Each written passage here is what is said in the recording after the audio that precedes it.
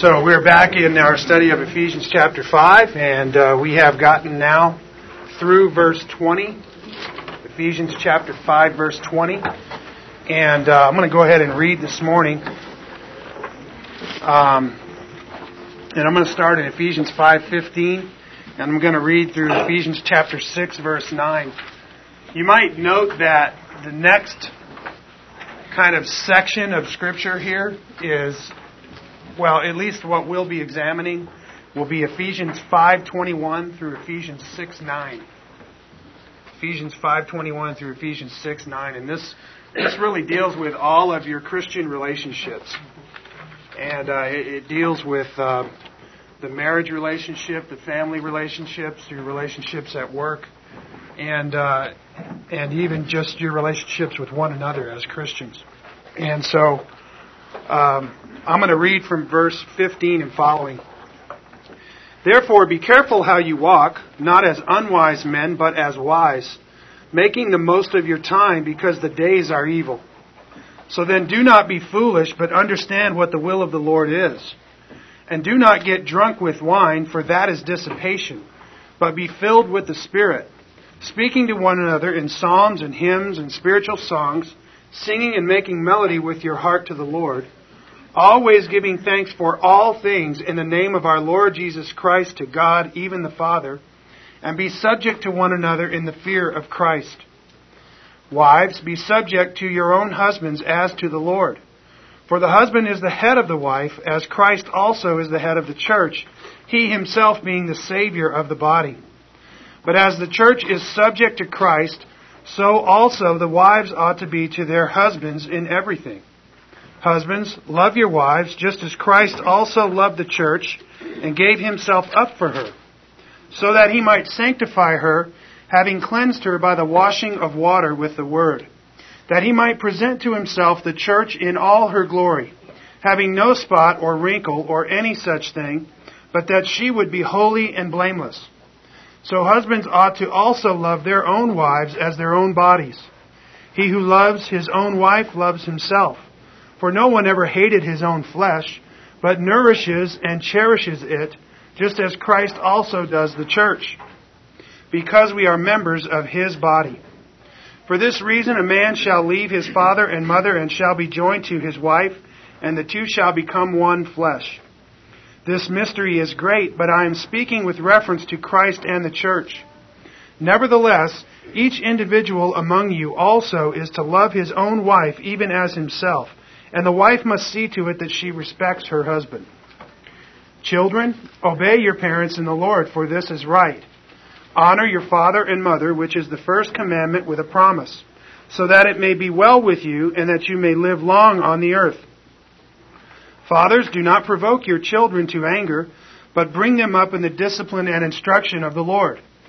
Slaves, be obedient to those who are your masters according to the flesh, with fear and trembling, in the sincerity of your heart as to Christ, not by way of eye service, as men pleasers, but as slaves of Christ, doing the will of God from the heart. With good will render service as to the Lord and not to men, knowing that whatever good thing each one does, this he will receive back from the Lord, whether slave or free. And masters, do the same things to them, and give up threatening, knowing that both their master and yours is in heaven, and there is no partiality with him. Amen? Okay, so there is another mouthful there. And, here Paul addressing the practice of our Christian life and going into great detail about what our Christian relationships are supposed to look like. And of course, if you will, he begins this whole kind of section of text with this idea of being filled with the Spirit. And so he says, do not get drunk with wine, which is dissipation, but be filled with the Spirit. And then he begins a discussion of what the Spirit-filled life looks like. What does it look like to be filled with the Spirit? Well, he says, speaking to one another in psalms and hymns and spiritual songs, singing and making melody with your heart to the Lord, and always giving thanks for all things in the name of our Lord Jesus Christ to God, even the Father. And be subject to one another in the fear of Christ. And so he begins this discussion of what the Spirit-filled life looks like. And he says, we sing to God. We rejoice in who God is. And we make melody in our hearts to God. And he says here in verse 20 that we're always giving thanks for all things in the name of our Lord Jesus Christ.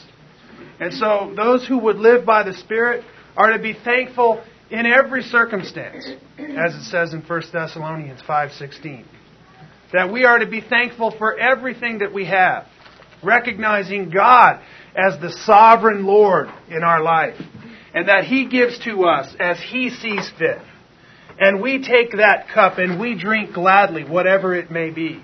That we are to give thanks for all things in the name of the Lord Jesus Christ. And this is a must for a Spirit-filled life.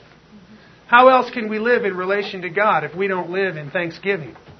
If we don't recognize God's great mercy to even give us another breath, much less our daily needs, much less meet all the needs that we have throughout our entire life. How gracious God has been to such rebellious sinners as us. Amen?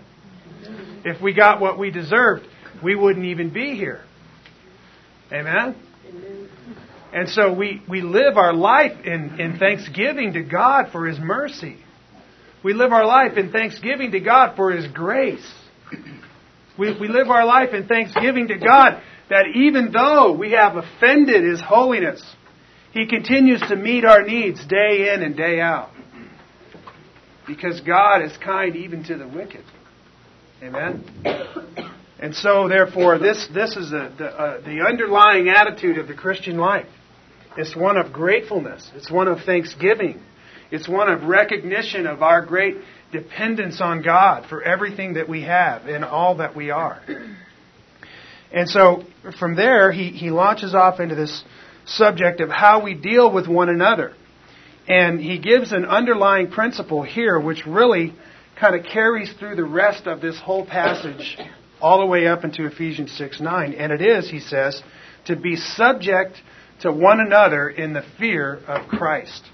To be subject to one another in the fear of Christ. I want to read you some comments. I found a commentator who has some fabulous things to say about this passage of Scripture, and I wanted to read this to you. This is Albert Barnes, and he's talking about verse 21 of Ephesians 5, and this is what he says.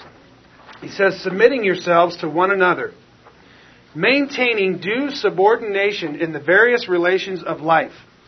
The general principle of religion, the apostle proceeds now to illustrate in reference to wives, Ephesians 5:22 through 24, to children, Ephesians 6:1 through 3, and to servants, Ephesians 6:5 through 8. Here he's saying this is the general principle of religion. Okay? He's saying that we would be what? Subject to one another. Okay? Or if you have an NIV there, it says to be submissive, right? To one another. And here he says, at the same time, so at the same time he's telling us to be subject to one another, he says that he enforces this duty of submission. However, he enjoins on others to use their authority in proper manner and gives solemn injunctions that there should be no abuse of power. Particularly, he enjoins on husbands the duty of loving their wives with all tenderness, Ephesians 5:25 through 33. On fathers, the duty of treating their children so that they might easily obey them, Ephesians 6:4.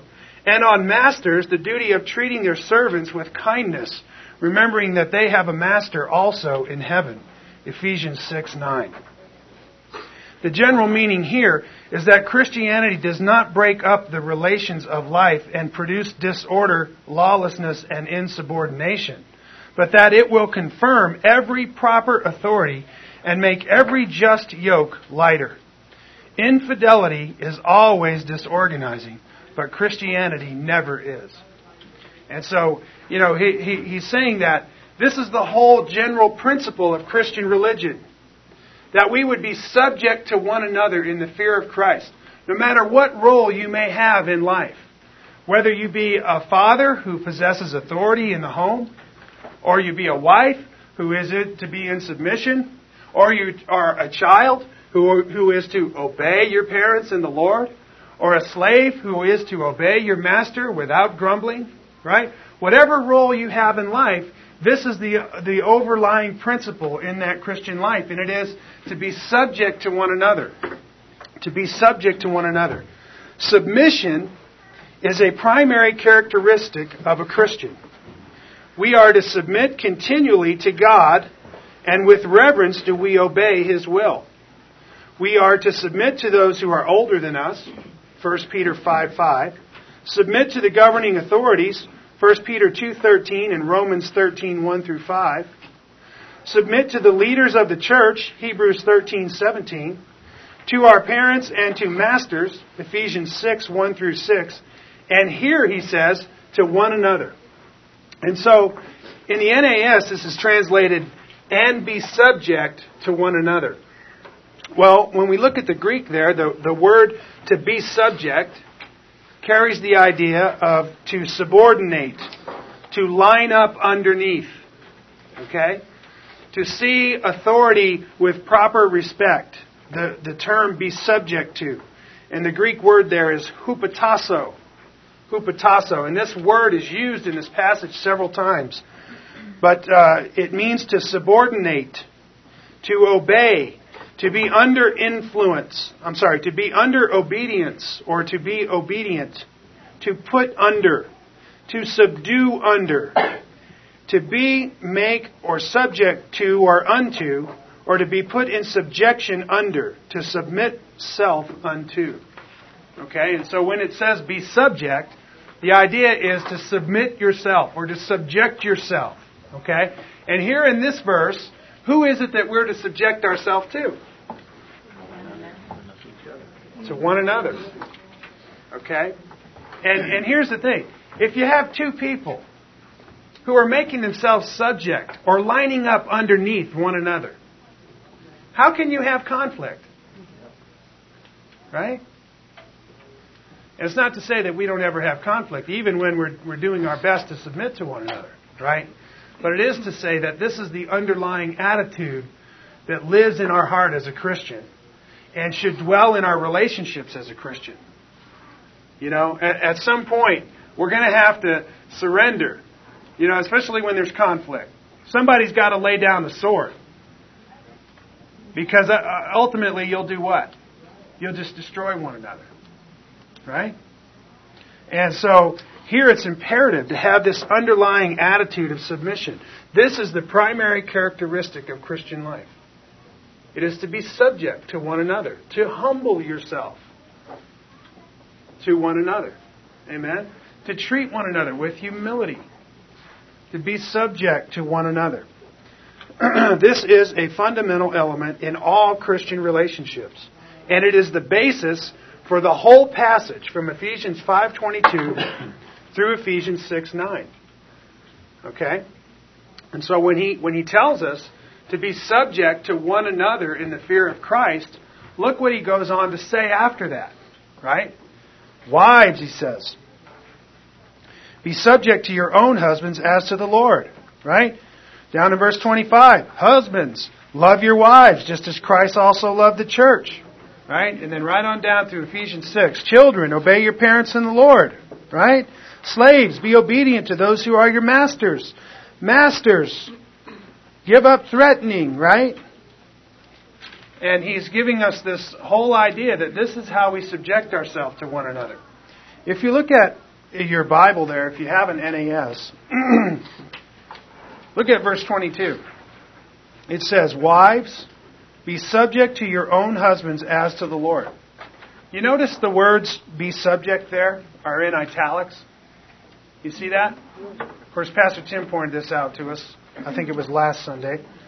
But what does that mean when those words are italicized? Anyone? Okay, yeah. They're not there in the original. Okay? So in the Greek, this would read, wives to your own husbands as to the Lord. Right? But what's he referring to? Right. He's referring to that verse 21 where it says, be subject to one another in the fear of Christ. You see, this verse is fundamental to understanding the rest of the passage. It's giving an underlying principle, and like Albert Barnes said, it was the general principle of religion. Okay? They use that term religion to talk about Christianity back in those days. The idea is this is the underlying principle of Christian life, that we would be subject to one another, that we would have this humility toward one another, and we do that out of reverence for Christ or in the fear of Christ. And so this attitude of submission to one another provides an atmosphere of peace every time. If we submit to one another, we allow for each other's shortcomings and do not demand our own rights, granting honor to one another for Jesus' sake. You know, this is the beauty of Christian relationships. You know, there's a real grace that lives in us by the Spirit of God. And we ought to be zealous to let that grace live in our relationships with one another. Amen? And how difficult it is. How difficult it is with all of the stresses and the cares and the worries of life that we face on a daily basis in our workplaces, in our homes, in the different circumstances that we face. How many enemies we have to peace with one another. Amen? And how frequently there are conflicts and envyings and jealousies and quarreling and strife. Amen? And this is why Paul says we must be subject to one another. There has to be submission to one another. Somebody's got to give. Or should I say give in? Amen? Somebody's got to give in. Somebody's got to have that grace and grant that favor that's undeserved. Amen? In fact, this should be the underlying attitude of the Christian life in all of our relationships. This is dying to self. This is dying to self. It is to be subject to one another in the fear of Christ. It is to be careful to overlook the shortcomings of others, inasmuch as it is possible with you to be at peace with everyone. Amen? And I'm not suggesting we should shirk our responsibility to love one another and to care for one another and to hold one another accountable and to hold one another up and to strengthen one another. Okay? But at some point, we've got to be that gracious, loving, kind, accepting Christian person. Amen? How else can the church allow carnal sinners to come in and fellowship among her and be saved? If there is not some kind of attitude of grace and love. Well, these utterly carnal people come into the fellowship who've been living their whole life for themselves and living their whole life for sin. How is a holy church going to bring them in if she's not gracious and accepting? Amen? Amen.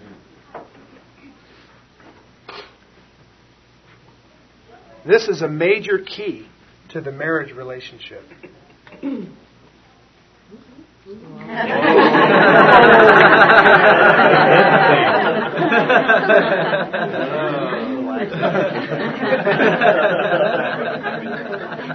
Are y'all superstitious? I got the switch wired back. I got it. In your pocket. All right. So, this is a major key in the marriage relationship. Being subject to one another in the fear of Christ. This is a major key in the marriage relationship. Okay? Luke 9:23, this is what Jesus says to anyone who would come after him. He says, "And he was saying to them all, if anyone wishes to come after me, let him deny himself and take up his cross daily and follow me." And so Jesus is calling us to a life of self-denial. He says, if you want to come after me, you have to take up the instrument of your own death and carry it.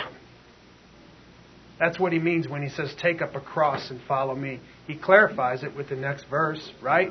And he says, whoever desires to save his life will lose it. But whoever loses his life for my sake shall find it. Amen? And so Christ is calling us to lose our life. Well, what does he mean by that? What do you mean you want me to lose my life, Jesus? Here's what he means. He means be subject to one another in the fear of Christ. He means be willing to lay down the sword. He means be willing to do the work of love. He means be willing to make a sacrifice to surrender your own rights for others. To surrender your own time for others. To surrender whatever it is that you need to surrender to afford benefit to the other. Amen? I mean, imagine what it must be like in heaven, where there is no more conflict, no more mourning or dying or crying or pain. And in that place, everybody loves with a pure love. And it's almost as if people are tripping over themselves, trying to serve each other. Imagine what a world like that must be like. But you see, that's what the kingdom of God is intended to be like. We're to be subject to one another in the fear of Christ. We're to be seeking to serve and love and care for one another with a very gracious, humble attitude toward one another. Amen? And this is what we are pursuing, this very character of Christ. But here, Paul talks about our motivation for having this attitude of submission. Our motivation for hupatasso, to line up under, is here, in the fear of Christ. Okay? The motivation for our submission to one another is reverence or fear of Christ. When we submit for this purpose, we hit the mark every time. You see, the idea is, if you're going to be subject to one another in the fear of Christ, and you do it because you love Christ, okay, every single time you're obedient to God. You hit the target every time. If you want to be subject to somebody just because you love Christ, then every single time that is a pleasing sacrifice unto God. Amen? If we expect some human response, we are likely to be disappointed. But if we submit to reverence and obey Christ, we succeed every time. Now let me give you an example of what I'm talking about, and I wrote this there on the handout. Example. If a wife is submissive to her husband so that he will be the loving leader, provider, and protector he should be, she will be sadly disappointed in his human failure. This is an improper motivation for submission. You see, it may go like this. You know, the wife comes in and sits down with the pastor and says, "Pastor, I can't get along with my husband." Right? We always have these conflicts. This and that and the other is always going on. Right? And she says, "I tried that submissive thing. It didn't work." Right? You see a problem there? And I don't mean to pick on you wives. I'm just making a very clear example of what the motivation for being subject to one another is. The motivation is not, I'm being submissive so he will do his part. You see, that's selfish giving. That's giving expecting a response. That is not the free giving of love that Christ demands. Right? But if instead that wife were to submit to that husband because she loves and reverences Christ, then every single time she does that, she obeys Christ and she glorifies God regardless of what the husband does. You see that? And there's something about having a pure and sincere motive in the heart that has a tremendous power in the relationship. Are you with me? There is something about sincere, submissive love on the part of a wife which has a tremendous power to temper a husband. You with me? And here's what we're talking about. We're talking about the motivation of that submission. Right? Should a husband love his wife so that she will be submissive to him? Again, selfish giving. Right? Again, he's pursuing a response from her, and that's his motivation. Right?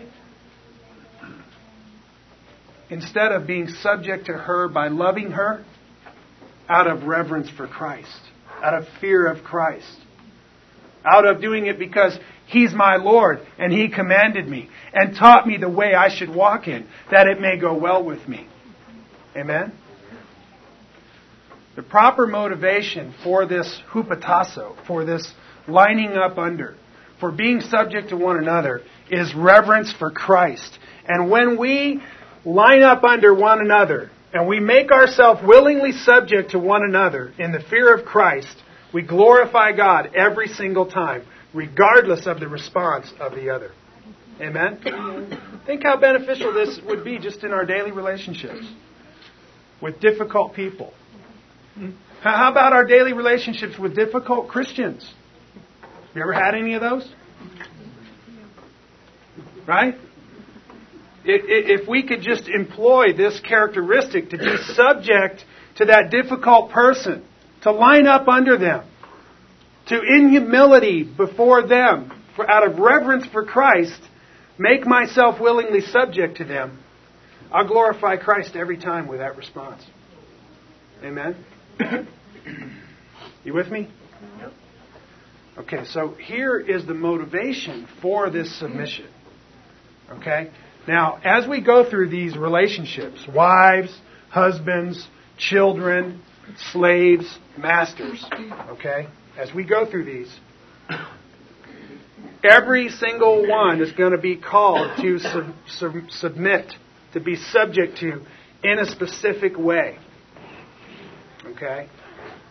And here is what he means when he says, wives, submit to your husbands. Husbands, love your wives. Children, obey your parents. Slaves, obey your masters.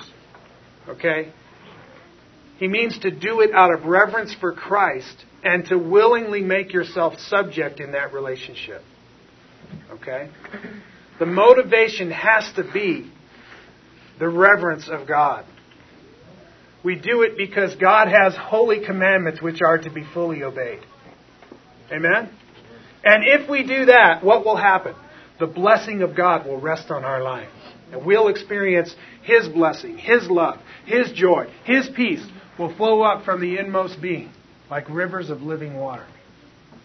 Amen? When you're obedient to Christ, Christ is the one who blesses you. Amen? And you could be in the midst of a very difficult situation and still honor and glorify God with your willing submission. Amen? And you entrust yourself to God. He judges justly. Right? You remember the discussion in 1 Peter 2 that Pastor Tim has been taking us through, where Jesus went to the cross, right?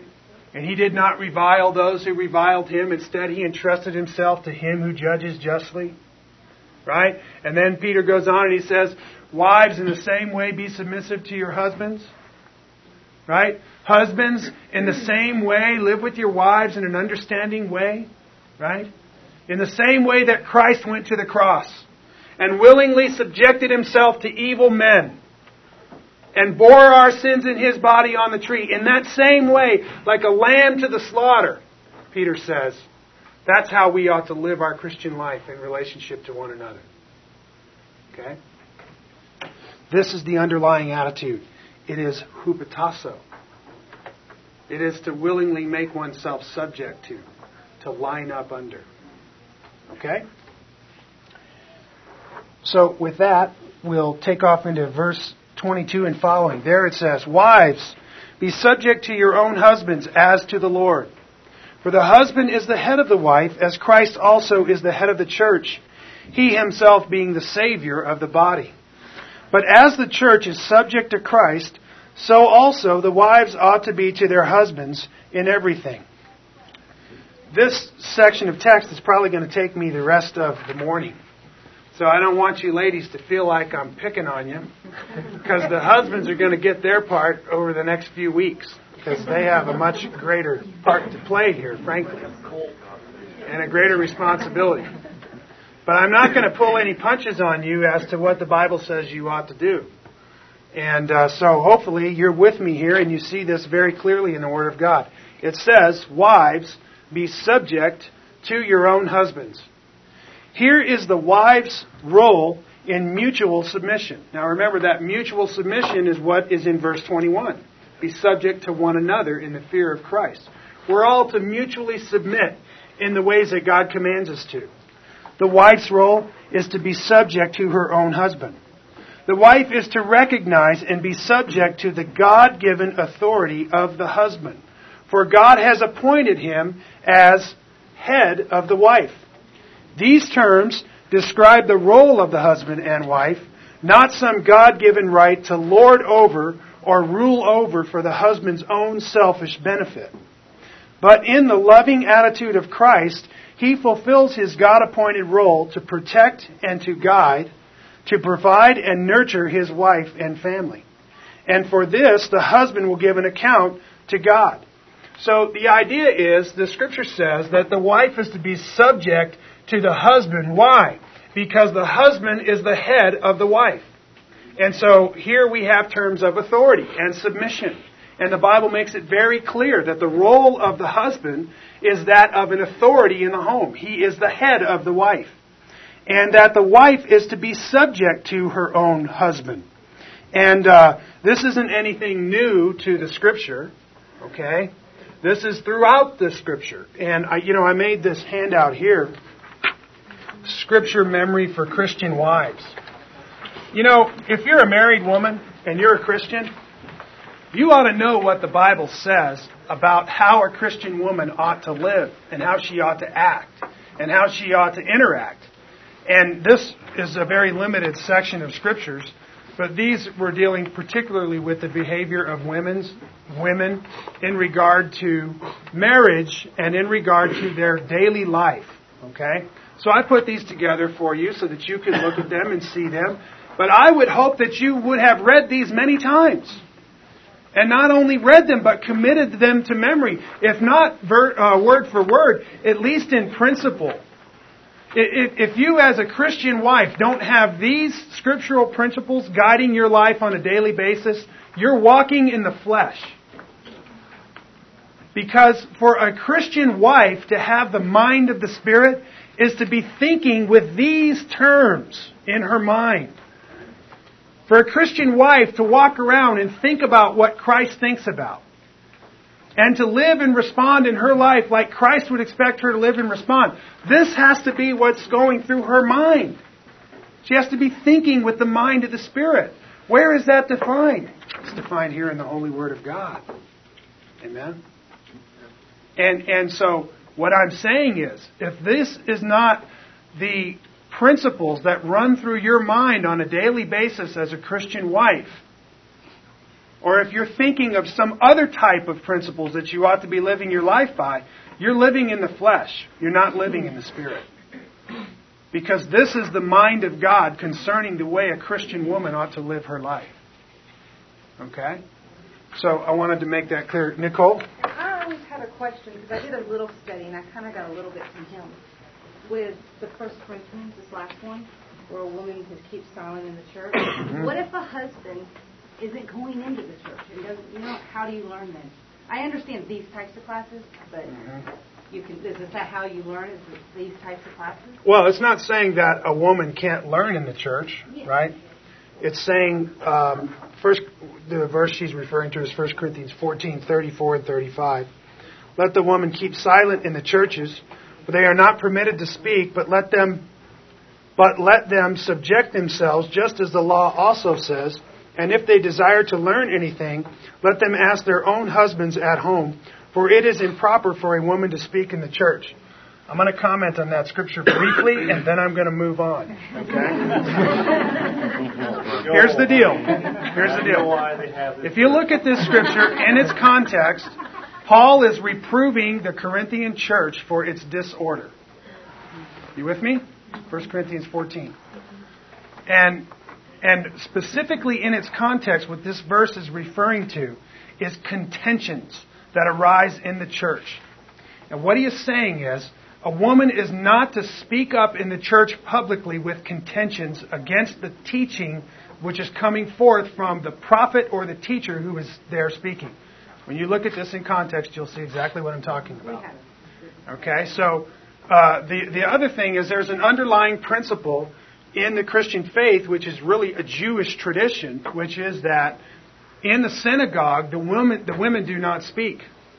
Okay, there is a very well-ordered way that they worship, and when the Word of God is spoke, there's a rabbi, and if you might be familiar, the rabbi sits down, and everybody else does what?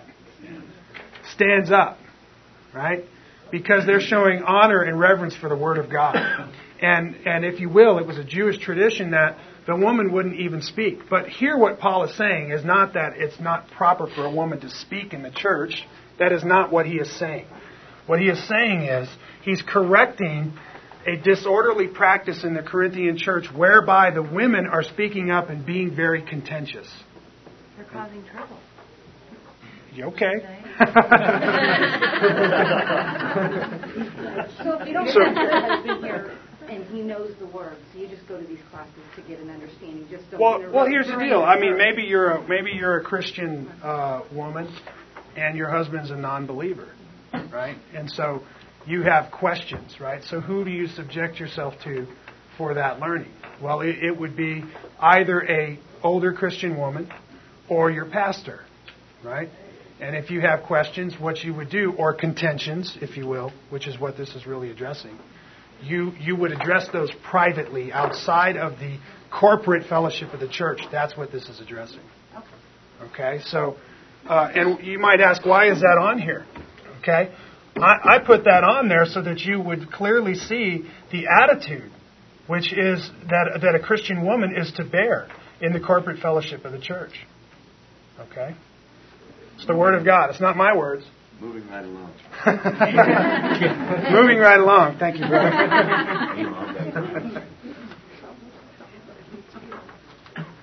I was saying, this commandment in Ephesians 5:22 for the wife to be subject to her own husband is not new to the Scripture. In fact, it is throughout the New Testament. 1 Peter 3:1-3 puts it this way: in the same way, you wives, be submissive to your own husbands, so that even if any of them are disobedient to the word, they may be won without a word by the behavior of their wives, as they observe your chaste and respectful behavior. Okay? And there the Scripture very clearly says that a wife is to be submissive to her husband, even if he is disobedient to the word. Even if he's not loving and kind and gentle and gracious and protecting and loving you like Christ ought to love the church, a woman is still expected to be submissive to her husband. And not only just submissive, but here it says chaste and respectful. Right?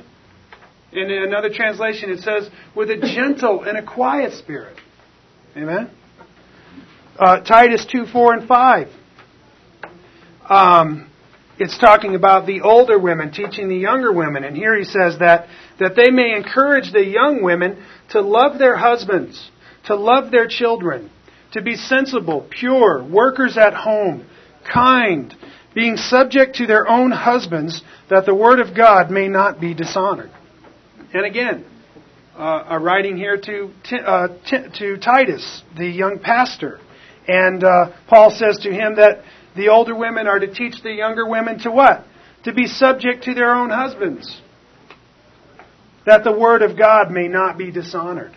Right?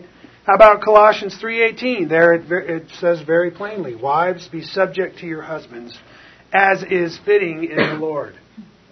You see, it's fitting for a wife to be submissive to her husband. It's proper among saints for a wife to be submissive to her husband. Okay? There is no other practice in the Church of God. That is it. If you are a Christian wife, you are to be subject to your own husband. You are to line up underneath his authority because he is the head of the wife. That's what the Bible says. Amen? Boy, that was awful quiet. Amen. Terry? Also, I think that the fitting there would allow for, if he requests or requires you to do something that's contrary to the word, that you do not have to obey in that situation.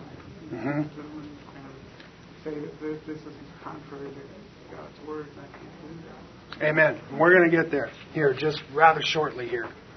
So we're going to talk about the scope and the degree of the submission of the wife. Okay?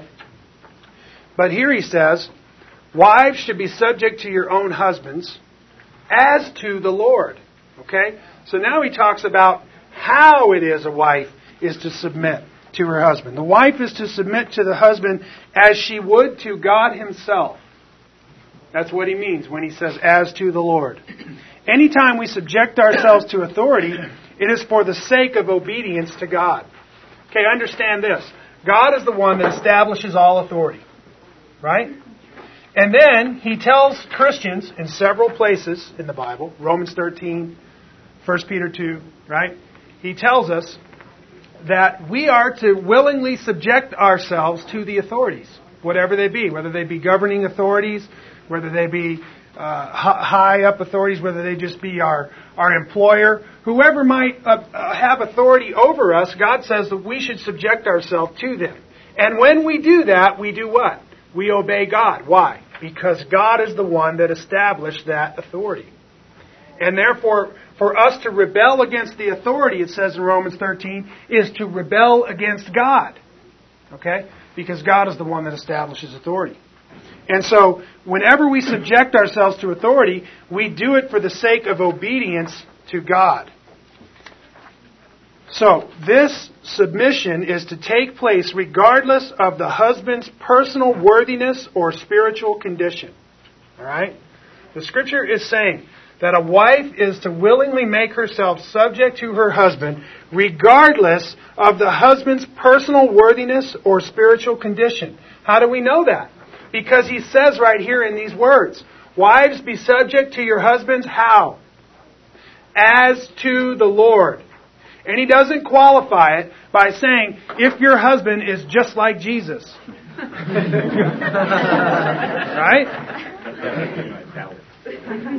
I understand. That's a little comical, but I know where you live in daily life. And I know the kind of struggles you face. And there are many times when this is not funny, one iota. You with me? And it's very difficult at times for a wife to submit to a husband. Especially if he's being a hardhead. Right?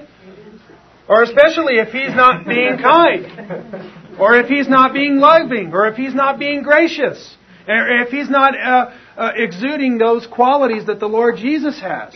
It's very difficult for a wife to subject herself. She cannot do this in the power of the flesh. This can only be accomplished being filled with the Spirit. You see? This is something that is beyond the human ability to do. It is not in the woman's natural nature.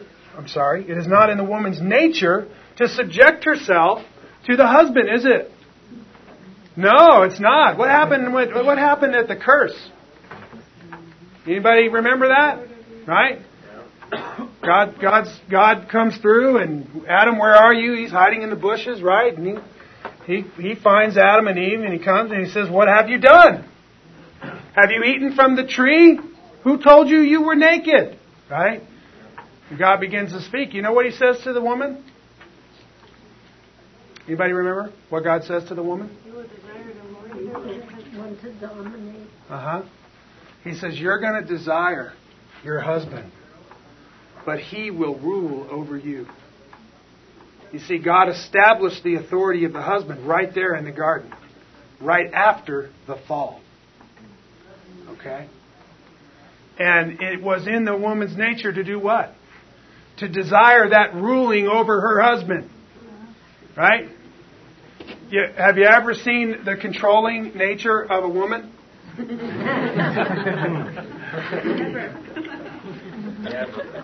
Are you asking? Where do you suppose that comes from?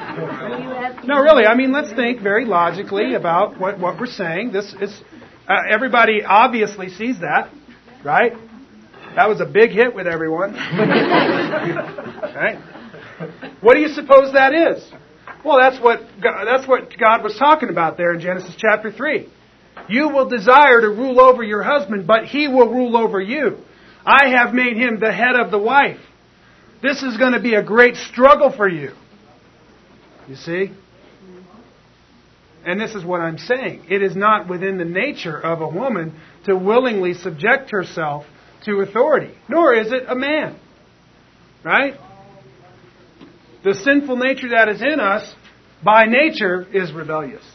Amen? Rebellious against God and every authority He has established. Therefore, if a Christian woman is to live out this command, the only way she can do it is by faith in God. The only way she can do it is by the power that the Spirit gives.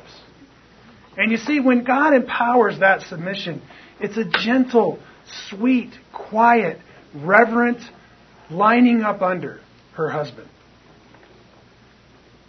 And you can't do it in the flesh. You cannot do it in the flesh. Consider what's being said here. Wives, be subject to your own husbands as to the Lord. In other words, you be submissive to that husband just like you are to God. Amen? That's a high calling. Would you agree? That's a very difficult thing to accomplish at times. Would you agree? Amen. Even more when you have a husband who's not obedient to the Word. Amen? It's even more difficult. And many of you know exactly what I'm talking about. But this is paramount in the life of a Christian wife. Okay? She must subject herself to her husband. And again, this is throughout the Scripture. A wife who doesn't respond properly to her husband's direction manifests a serious spiritual dysfunction. It is surely sin against the Lord. Okay? Understand what we're saying. When you are unsubmissive to your husband, you are sinning against God. Okay? I wanted to make sure that was clear. I had in my old notes, I noticed, I said, a wife who doesn't respond properly to her husband manifests a serious spiritual dysfunction, period.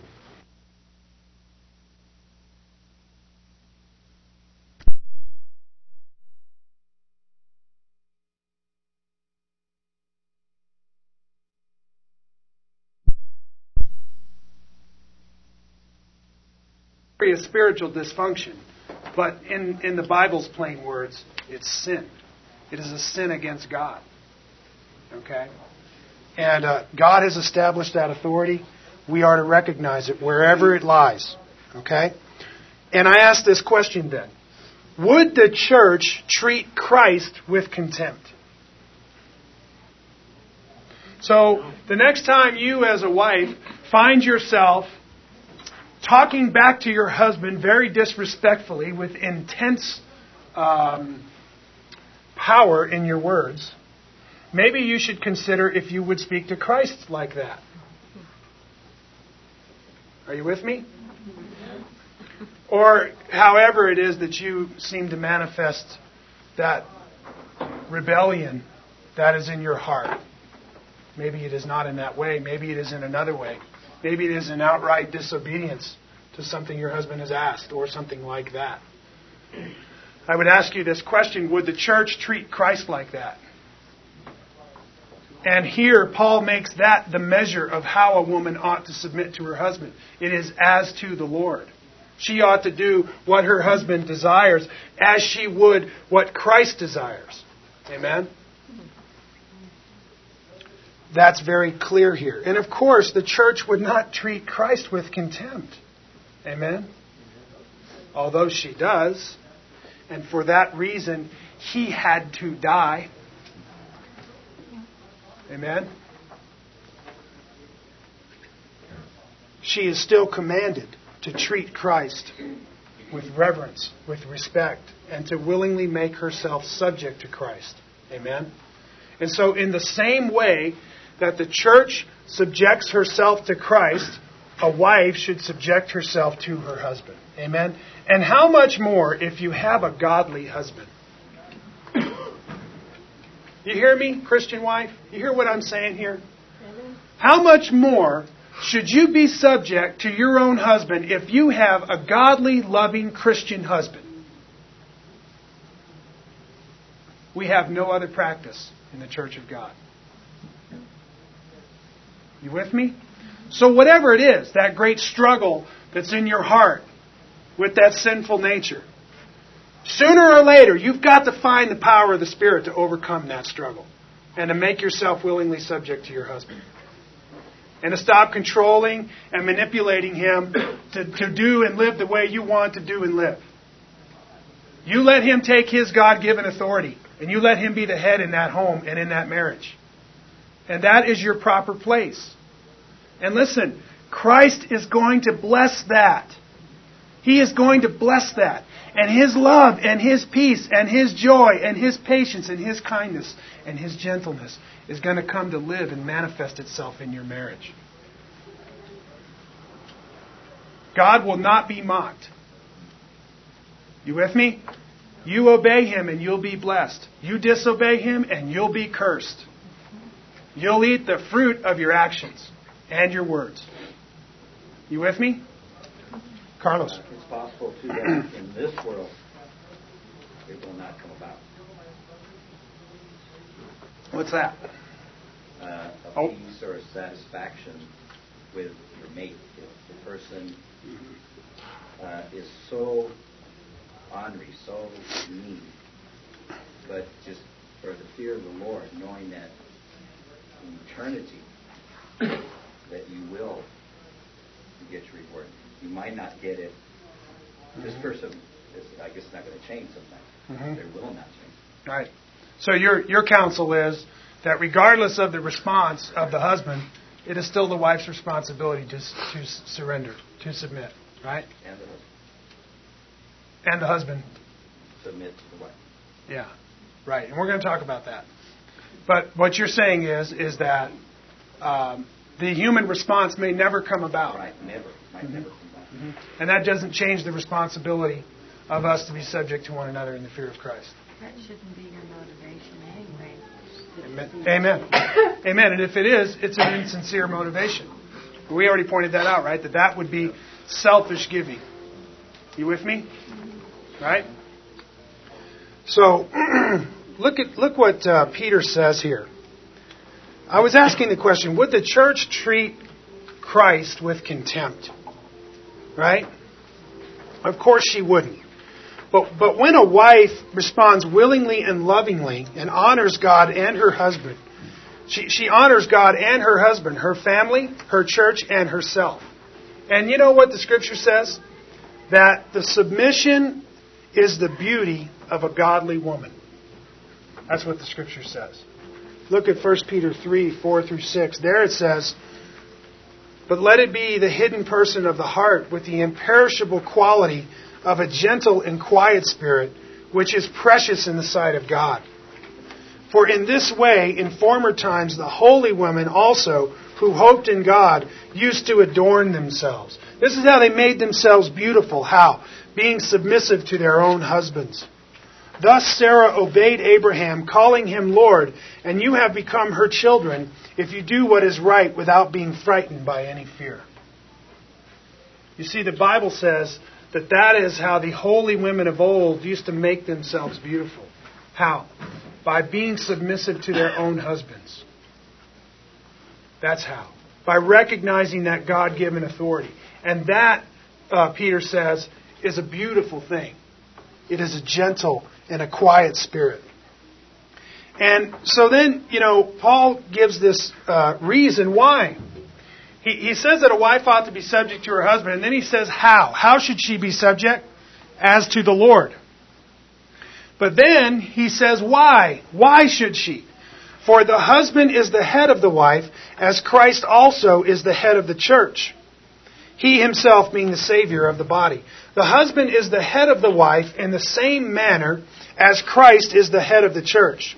The sense is, she is subordinate to him, and in all circumstances, in her attitude, her dress, her conversation, in public and in the family circle, she should recognize her subordination to her husband."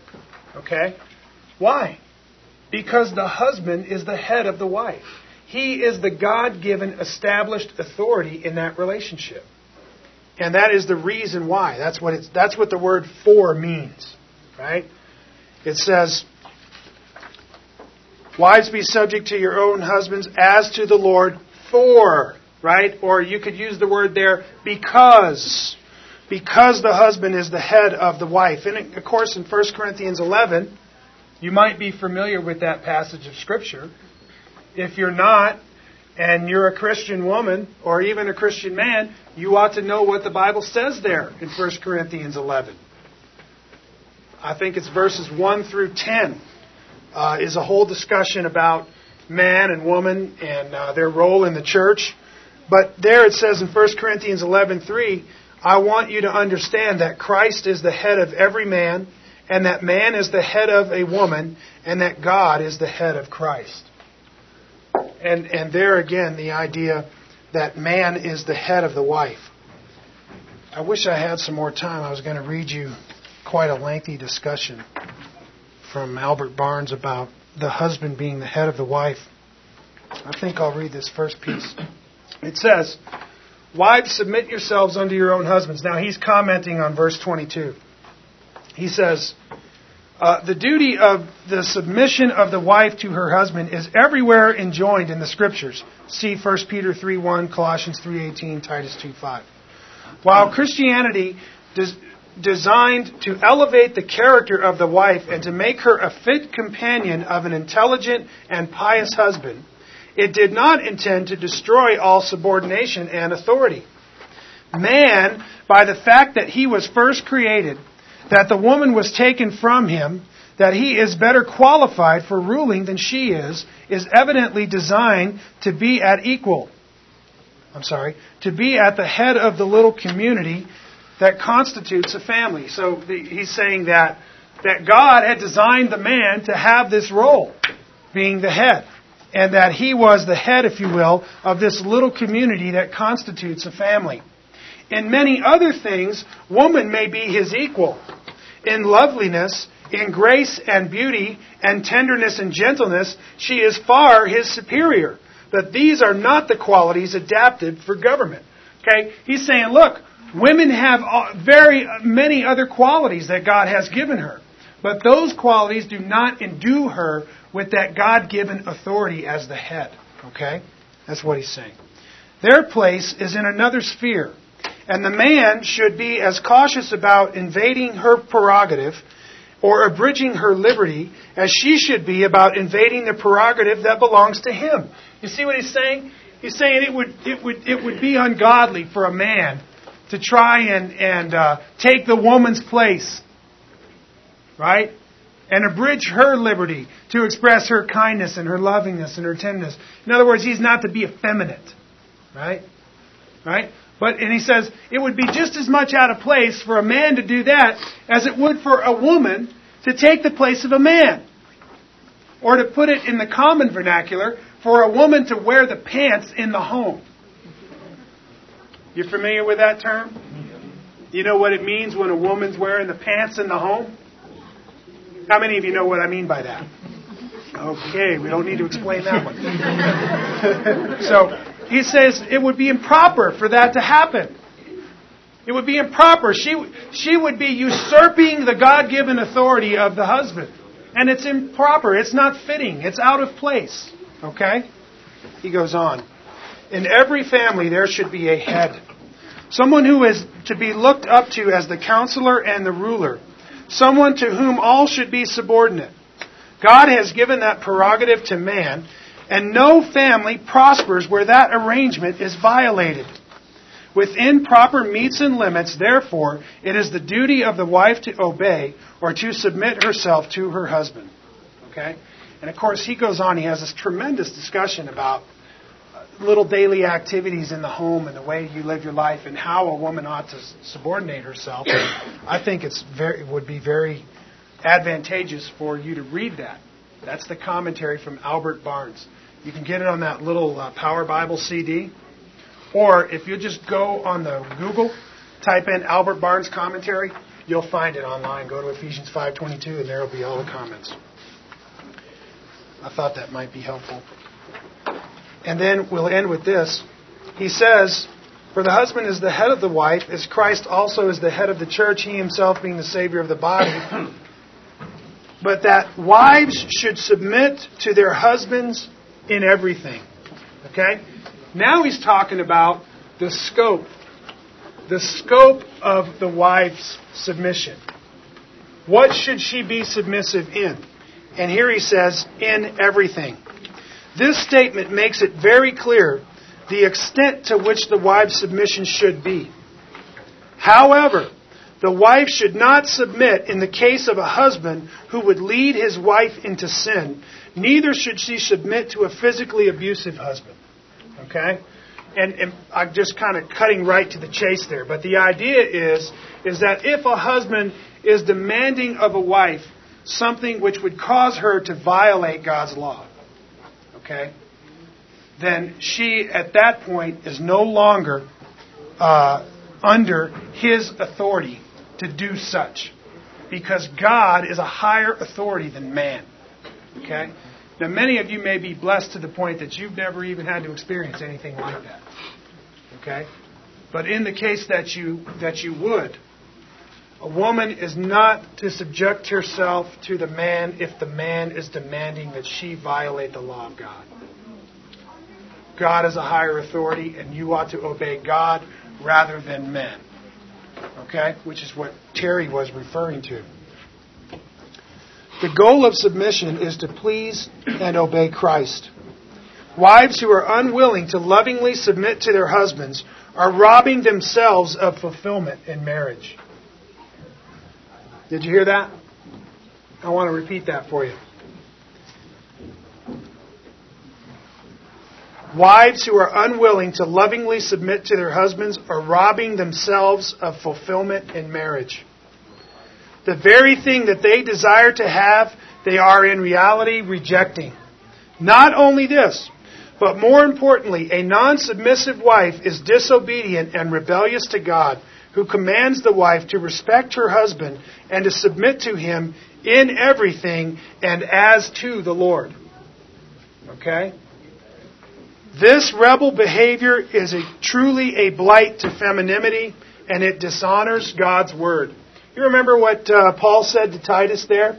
He said that they might encourage the young women to love their husbands, to love their children, to be sensible, pure workers at home, kind, being subject to their own husbands. Why, Paul? That the word of God may not be dishonored. Because you see, when a Christian wife does not willingly subject herself to her husband, she dishonors God. And the world is watching. The world is watching as the rebel wife dishonors God, as she defames the glory of God. You with me? And so it's imperative. It is imperative for a Christian wife to make herself willingly subject to her husband. Why? So that God will be honored. That the Word of God will be glorified. And that gentle and sweet disposition of Christ might be manifested. How much more, even in a difficult situation, would that glorify God? Amen? Well, again, I want to encourage you that the Holy Spirit lives in you, that you have the power to accomplish this by your willing surrender to Him. And that if in faith and dependence you'll look to God, you'll find the strength that you need to be submissive to your husband. You with me? And so when we get together next time, we're going to be talking about the husband's role in mutual submission, which is to love his wife as Christ loved the church. And we're going to go into a lengthy discussion about what that should look like in the Christian marriage and in the Christian home. Okay? Shall we pray? God our Father, we thank you, Lord, for the privilege of having these words in our hands, in our hearts, and in our minds. I pray, Father, that you would help us to view these things rightly. Lord, every struggle that's in our heart with your truth, I pray that you would resolve it, that you would bring light to our eyes and help us to see and understand the design that you have given for our Christian families. I pray, Lord, that as we are obedient to these, that you would increase our peace. God, that you would cause your joy to live in our lives, your love to dwell in our marriages. Father, we look to you for your help. Help us, God. Help us, especially in the difficult times, God. Help us. We thank you so much for your holy word. We thank you for your love to us. In Jesus' name we pray. Amen.